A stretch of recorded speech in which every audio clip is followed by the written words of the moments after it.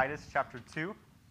Titus chapter 2. While you're turning there, it is my joy and privilege to introduce you guys to someone you haven't officially met yet. That would be my wife, Mackenzie Carter. So it is a joy and privilege to be here worshiping with you guys together. We missed you guys last week, but we were getting married, so we figured it was probably a good reason to miss. So we are here this week, and we are excited to worship with you guys and to get into the Word this morning in Titus chapter 2. Let me pray for our time in the Word, and we'll get into the passage. Heavenly Father, I thank you for what a privilege it is to worship together.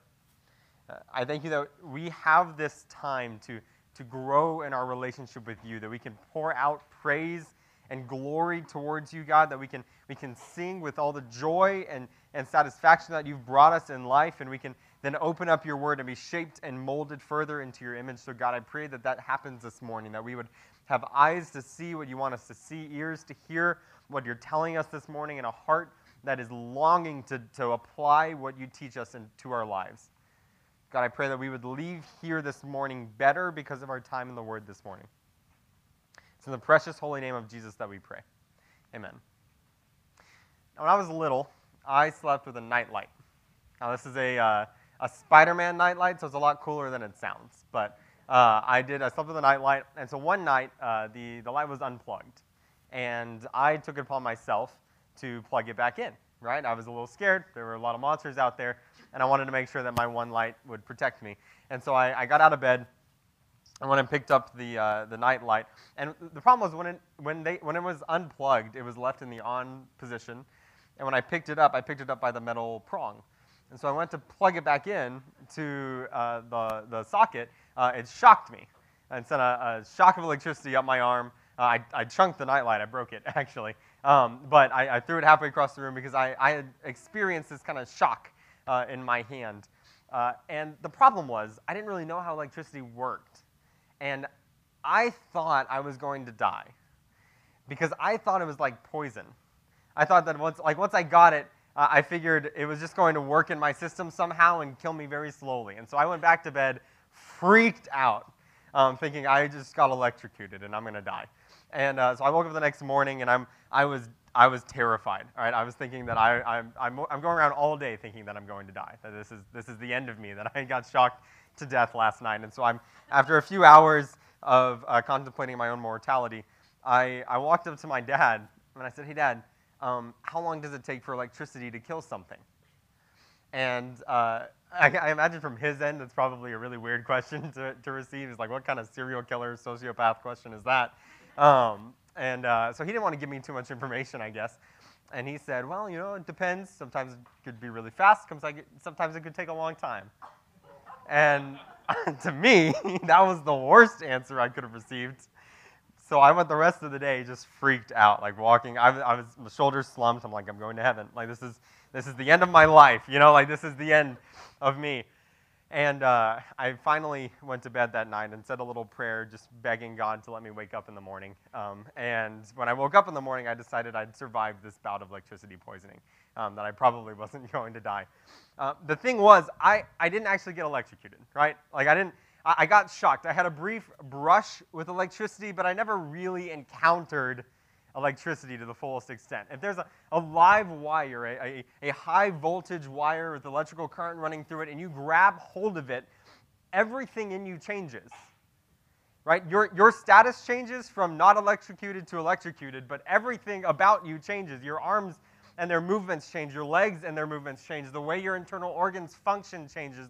Your hairstyle changes. Like everything about you changes when you grab hold of a fully live electric wire, when you fully, truly experience electricity. I didn't get that because I just had a brush with electricity. My fear is that so many of us have just had a brush with the grace of God, but have never truly, fully grabbed hold and experienced the fullness of the grace of God. Because when you and I think of God's grace, what we think of a lot, and the only thing that we tend to go back to is a status change. When we sing of God's grace, when we celebrate God's grace, we go back to the moment that we were saved, the moment that we went from non-Christian to Christian, the moment that we went from sinner to saint. We go back to that moment, and we celebrate that moment, and we praise God for that moment, and that is all that we think about when we think about the grace of God. We think about the moment that our status changed, but the grace of God is so much greater than that. And what we're going to see in Titus chapter 2 is that God's grace doesn't just change your status, it changes your life. God's grace doesn't just produce this status change for you in the eyes of God. God's grace changes everything about you when you truly, fully encounter the grace of God. We're going to read in Titus chapter 2, beginning in verse 11. It says, "For the grace of God has appeared, bringing salvation for all people, training us to renounce ungodliness and worldly passions and to live self-controlled, upright, and godly lives in the present age, waiting for our blessed hope, the appearing of the glory of our great God and Savior Jesus Christ, who gave himself for us to redeem us from all lawlessness and to purify for himself a people for his own possession who are zealous for good works." What we're going to see this morning is that God's grace does two things. Number one, God's grace does change our status. Look with me in verse 11. The grace of God has appeared, and what has it appeared to do? It brought salvation for all people. When the grace of God intersects our lives, when we truly, fully encounter the grace of God, it changes our status before God. We read later on in the passage that the grace of God is brought about by the death and resurrection of Jesus. And so when we place our faith in Jesus, that changes our status before God. Think with me just for a moment on the beauty of the grace of God when it comes to changing our status. What is your status before God? How do you stand before God? We painted this picture a few months ago in Ephesians chapter 2, and we saw it time and again throughout the Bible story that our status before God is not pretty. Like on our own, when we stand before God, we are broken, sinful, rebellious people.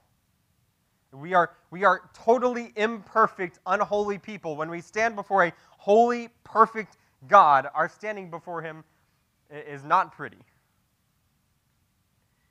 It doesn't take a lot of self-reflection to understand and to realize that we're not perfect people.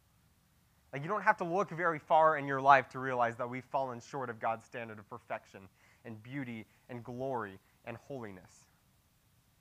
There are things in our lives that are broken. There's that constant desire to lie, that need to embellish your life to make yourself feel better or to look better before other people, that pull to anger, that quick, rash responses to emotional stimuli, that hatred that burns up inside of you.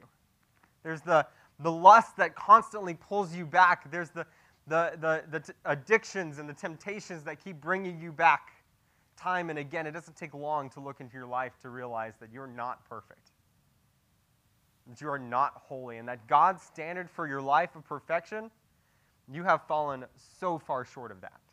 And so your standing before God is as someone who is broken, as someone who is sinful, as someone who has rebelled against God, and as someone who deserves an eternal separation from God in hell. That is your standing before God. That's my standing before God on my own. And the problem is, broken people can't fix ourselves. Right? Have you ever seen a mirror that's shattered just pick itself back together? Have you ever seen anything broken fix itself and bring itself back together? You need an outside force to fix it, because broken people can't fix brokenness. Sinful, rebellious people can't fix their sinful condition, their sinful hearts. We are desperately broken before God. And if we stood before a holy, perfect God, he would denounce us and claim over us this claim of guilty. A verdict of guilty, and we would be separated from God forever in hell. That is our status before God. It is not a pretty picture. But if we just look at our life for half a second, we know that it's true. But the grace of God appeared. by the death and resurrection of Jesus, by the blood of Jesus spilled on the cross and his resurrection from the grave, the grace of God appeared for you and me to bringing salvation for all people. That all people there does not mean that everybody is saved. All people there means that the opportunity of salvation extends to people of all nations, of all tribe, of every tongue, that all people in all places have the opportunity to receive the grace of God. They can grab hold of the fullness of the power of the grace of God, and their status can change from sinner to saint. By the death and resurrection of Jesus, your status can change from enemy of God to child of God. By the death and resurrection of Jesus, your status can change from the wrath of God to the peace with God. Like by Christ, the grace of God has come, bringing salvation for all people. God's grace does change our status. We need to celebrate that and praise that and think about that. When we think about the grace of God, we need to remember that we have had a status change with God because of his grace. We didn't earn it. We didn't deserve it. We didn't bring it upon ourselves. It is only by the grace of God, only by the death and resurrection of Jesus, that our status has changed before God, that we have been saved. We have gone from death to life. Our status before God has changed because of his grace. There's a guy named Walter McMillian. He grew up in several decades ago, a young black man. He grew up in a really racist part of the country and was accused of murdering a young white woman. And he was tried and found guilty by a racist judge and jury on very little evidence, and was convicted to die. Was sentenced to die by execution. So Walter McMillian, he lived on death row for decades. He always had the sentence of death looming over him. And unlike Walter McMillian, you and I actually deserve the sentence of guilty, the sentence of death hanging over us. Unlike him, you and I are broken, and when we stand before God, we did rebel against him, and when he passes judgment upon us, he deems us guilty. We earned that. And so when he gives us the sentence of eternal separation from God in hell, we deserved that. That's what we earned. We have that looming over us because that's what we received, what we earned with our brokenness and our sinfulness. There's a young lawyer who was deeply passionate about equal justice for all, and he took on Walter McMillian's case, and he took it through the justice system and took it up, and after numerous appeals and going above the heads of prosecutors and judges who didn't want anything to do with it, he finally got a retrial for McMillian and finally got his case dismissed altogether. And so in one instant, Walter McMillian was standing before the judge, and he had the sentence of death looming over him, the verdict of guilty placed upon him, and then in the next instant, he was declared innocent. There was no more sentence of death looming over him. There was no more execution in his future. He was deemed innocent and cleared of all charges. When you and I place our faith in Jesus, the grace of God changes our status from guilty to innocent. The grace of God changes our status before him as sinner to saint, and we have been set free from the pain of sin and death. We've been set free from the verdict of guilty and the sentence of eternal separation from God in hell. And that is no more looming over us because of the grace that is the grace of God that has been bestowed upon us when we truly grab hold of the grace of God and are enraptured by the grace of God and have placed our faith in Jesus. We are set free from sin and death, and our status changes before God. The problem is, in American churches, we are content to stop at the end of verse 11. Far too often, we are content to say that grace of God has appeared, bringing salvation to all people, and then we leave it at that. Because it's really easy to count the amount of people who say they have a status change. It's really easy to measure this work of God's grace. And what we do is we try to make it as easy as possible for someone to declare that they've had a status change. We give them a piece of paper to check a box and say that they've had this status change. Or we give them a sentence to repeat and say that they've had a status change. And we make it as simple and easy as possible for people to say, yeah, I have had this status change. And we celebrate that as if they've had the fullness of the grace of God. But if you had asked me when I was a kid, I would have told you that I got electrocuted. I would have told you that I experienced the great and awesome power of electricity, but all I did was have a brush with it. I would have told you my status changed from not electrocuted to electrocuted, but it didn't. All I did was have this brush with electricity. And far too many people in the United States are walking around declaring that they've had a status change, declaring that they are Christians, when in reality all they've had is a brush with the grace of God. They've never truly, fully grabbed hold of the fullness of the grace of God and allowed it to change everything about them. And we celebrate a mere shadow, a mere tiny portion of the grace of God, when all that we celebrate is this declaration of a status change.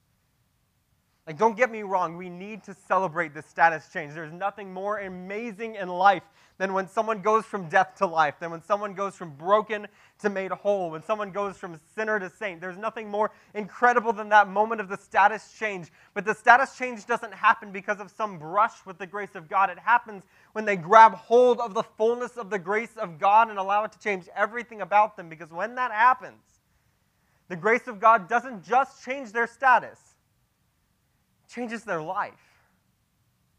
That's the second thing we see in this text, that the grace of God changes everything about us and changes our lives.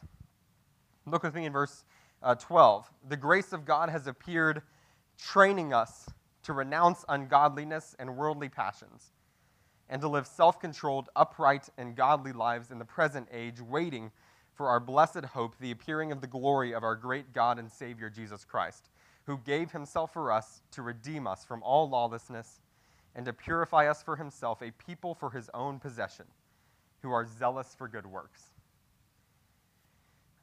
As I mentioned, we in American churches love to stop at verse 11, but the rest of this passage is still dealing with the grace of God appearing. The grace of God appeared and brought salvation for all people, but it also changes our lives. And it does it in two ways. Number one, it trains us to renounce what's wrong. Let's look again in verse 12. The grace of God has appeared, training us to renounce ungodliness and worldly passions. So when we truly grab hold of the grace of God, when God's grace and its fullness intersects our life, it trains us to renounce the things that are wrong in our life, to abandon the things that are wrong and sinful and broken. When we truly encounter God's grace, when we truly are set free from sin and death by God, we will no longer want to do the things that we did before. We will no longer seek after and try to embody the things that we did before. Instead, we will begin to abandon and jettison and get rid of the things in our lives that are not conforming to God's plan for us. We'll begin to get rid of the things in our lives that don't glorify God. And we will begin to abandon and renounce ungodliness and worldly passions. I knew a young man who was an alcoholic. And every night after work, he would drive through and get a bottle of vodka every night after work. And he would come home and he would drink that bottle either until he passed out or until the bottle was done. And he did this night after night after night after night, every single night, because he was broken, he was in pain, he was trying to drown out his sorrows. And then he found Jesus. And he encountered the fullness of the grace of God. And this wasn't a little brush with God's grace. This was the fullness of the grace of God. And his status changed. Like when he fully experienced the grace of God, he placed his faith in Jesus and he went from death to life. He was now a saint in the eyes of God. He was made righteous before God. He was a Christian. And his status had changed. And because of that, the grace of God began to work in his life, and he began to get rid of the things in his life that weren't glorifying and honoring to God. So he stopped drinking altogether. Overnight, he stopped drinking because he knew that his alcoholism was not bringing glory and praise to God. And so the grace of God, when he truly grabbed hold of it, it began to shape and mold every facet of his life. And he began to get rid of the things that weren't glorifying and praising to him. I think in my own life, when I was little, I used to have a really quick, hot temper. And I could get angry on a dime. But as I've encountered the grace of God, I'm not perfect, but as I've encountered and seen the grace of God work in my life, we've begun to It has trained me to jettison and get rid of the things in my life that aren't glorifying and honoring to Him, which means getting rid of the hot temper, the quick anger, and adding on patience. And so when you grab hold of the fullness of the grace of God, when you really experience it in its fullest, you begin to abandon the things in your life that do not glorify Him. God's grace trains you and propels you to renounce the things that are wrong in your life. The second way that it changes your life is it trains you to embody what's right. It doesn't just change you to train you to renounce what's wrong. It trains you to embody what's right. Look with me again in verse 12. The grace of God has appeared, training us to live self-controlled, upright, and godly lives in the present age. So it's not just a negative training us to get rid of this or training us to get rid of that. It's training us to do this, to do that. It's training us to add things to our lives that we've never done before that bring praise and honor and glory to God. It is beginning to conform our lives into the image of Jesus. When we truly grab hold of God's grace, we'll begin to do things that we've never done before. We'll begin to think thoughts that we've never thought before. We'll begin to live in a way that we've never lived before because it's the way that God has designed for us to live. We'll begin to see with eyes that we've never seen before. We'll begin to see the needs of the people around us. We'll begin to see the brokenness and the hurt and the pain in the people around us, and we will live with a generosity that we've never lived with before. When my mom was diagnosed with breast cancer, we had family after family after family after family bring us meals and cards and gifts, and what struck us was just the sheer generosity of the people of God. When Kenzie and I were planning our wedding, we had so many people come up to us and offer this or that and say, and offer to let us use this or that. And again, what struck us was just the pure generosity of the people of God. This mindset that says our resources are not mine to live with to the fullest my entire life, but to use for the kingdom of God. This incredible generosity is what characterized the people of God for us. And when you begin to really lay hold of the grace of God, when you allow it to shape and transform your life, you begin to do things you've never done before, like live generously, and to use your resources to see people's needs and begin to meet them. You begin to reach people with the gospel. You begin to share this grace with people that you've never met before. You begin to share this grace with people that you interact with on a daily basis, but that you know now need the grace of God. Like, why would somebody go halfway across the world on a mission trip? It's to bring the grace of God to people who have never heard the gospel. It's because they are so enraptured by the grace of God, they have fully grabbed hold of it. It has so changed their life that they can't help but go out and reach lost people with the gospel. They can't help but bring the message of grace to people who have never heard it before. God has not only taken out the things in their lives that don't glorify Him, He's begun to add to their lives things that bring Him glory and honor and praise, like taking His name to the world. And so if we're people that are truly enraptured with the gospel, if we're people who have truly grabbed hold of the grace of God, then we're going to be people that reach Roanoke and North Lake and South Lake and West Lake and Trophy Club and Grapevine with the gospel. We're going to be people that reach the nations with the gospel. Because the grace of God adds to us works and deeds and things that we've never done before. It propels us to go and to do things that we've never thought about doing before because it changes everything about us. The grace of God doesn't just change your status, it changes your life. It doesn't just change your standing before God, it changes everything about you. And we see in verse 13 that this isn't something that happens overnight. You don't grab hold of the grace of God and immediately become perfect. But we see in verse 13 that we are trained to live self-controlled, upright, and godly lives in the present age, waiting for our blessed hope, the appearing of the glory of our great God and Savior Jesus Christ.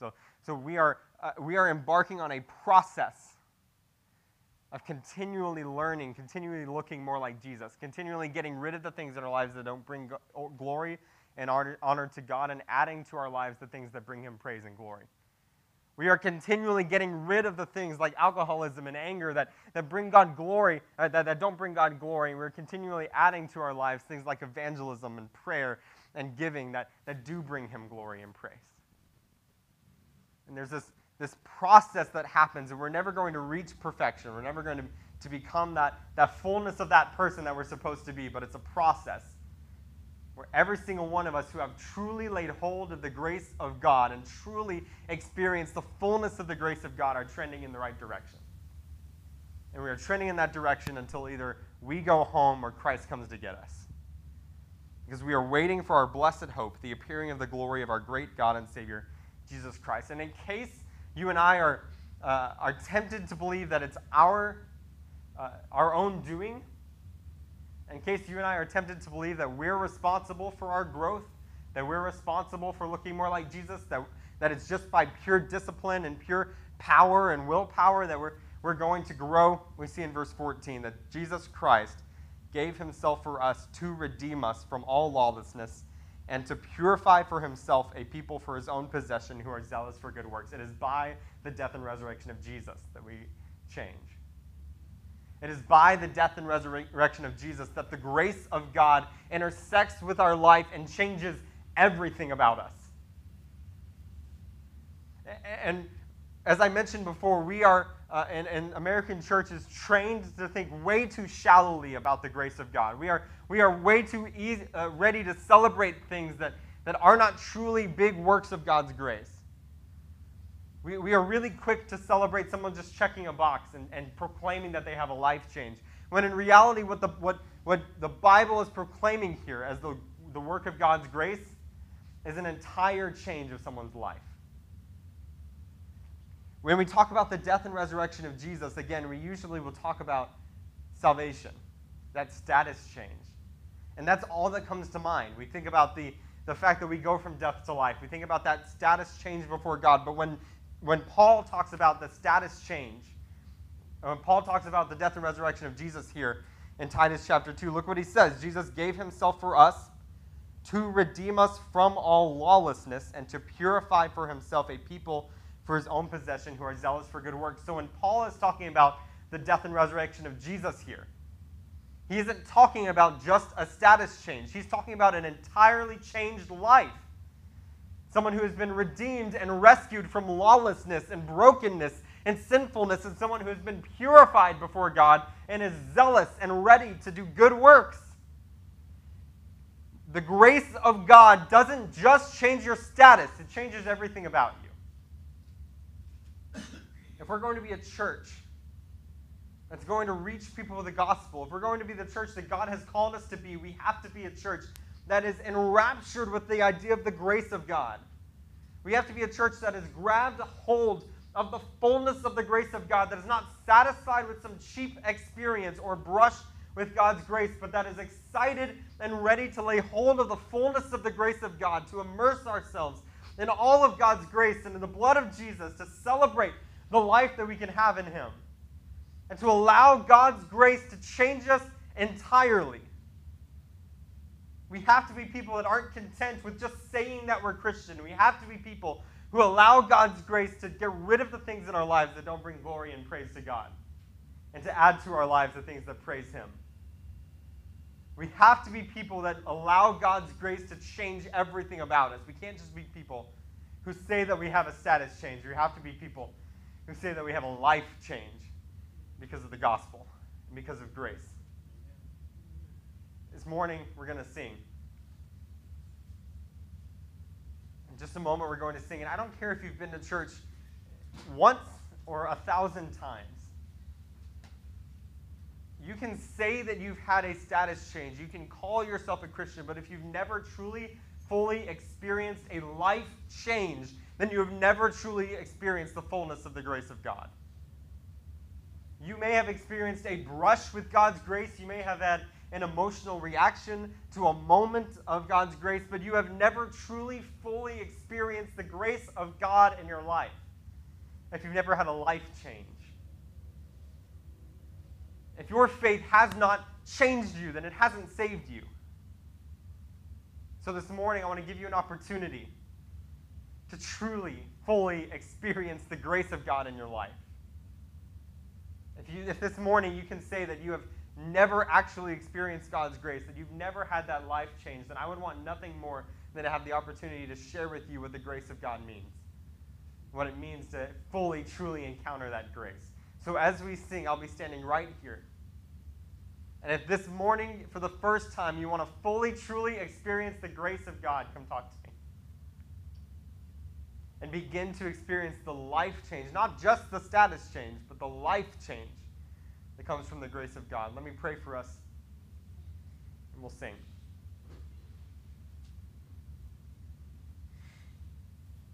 Heavenly Father, your grace is better than anything that we can come up with. God, your grace completely blows my mind. Because on our own status before you is people that are broken and sinful. Our own status before you is people who are separated from you and deserve to be eternally separated from you in hell. Yet, God, you sent your Son Jesus to die on a cross for us so that you could pour out your grace upon us, that our status could be changed before you, and we could go from unrighteous to righteous. We could go from wrath to peace. We could go from enemies, your enemies, to your children. And more than that, God, you have poured out your grace to change us and mold us into your image, to get rid of the things in our lives that do not praise you, and to add to our lives the thing that do. God, this morning I pray that if there's anybody here who has only had a brush with your grace, who's only had a brief encounter with your grace, but has never truly, fully experienced your grace and never grabbed hold of it and allowed it to change everything about them, God, I pray that this morning would be the day where they lay hold of your grace for the very first time, when they truly experience the fullness of your glory and grace. God, I pray that they would come and talk to me about what it means to follow you. I pray that we would be a church that is defined by your grace and is constantly growing and being molded and shaped into your image. And that we would be a church that is emboldened and mobilized and energized by your grace. It's the great, precious, and holy name of Jesus that we pray.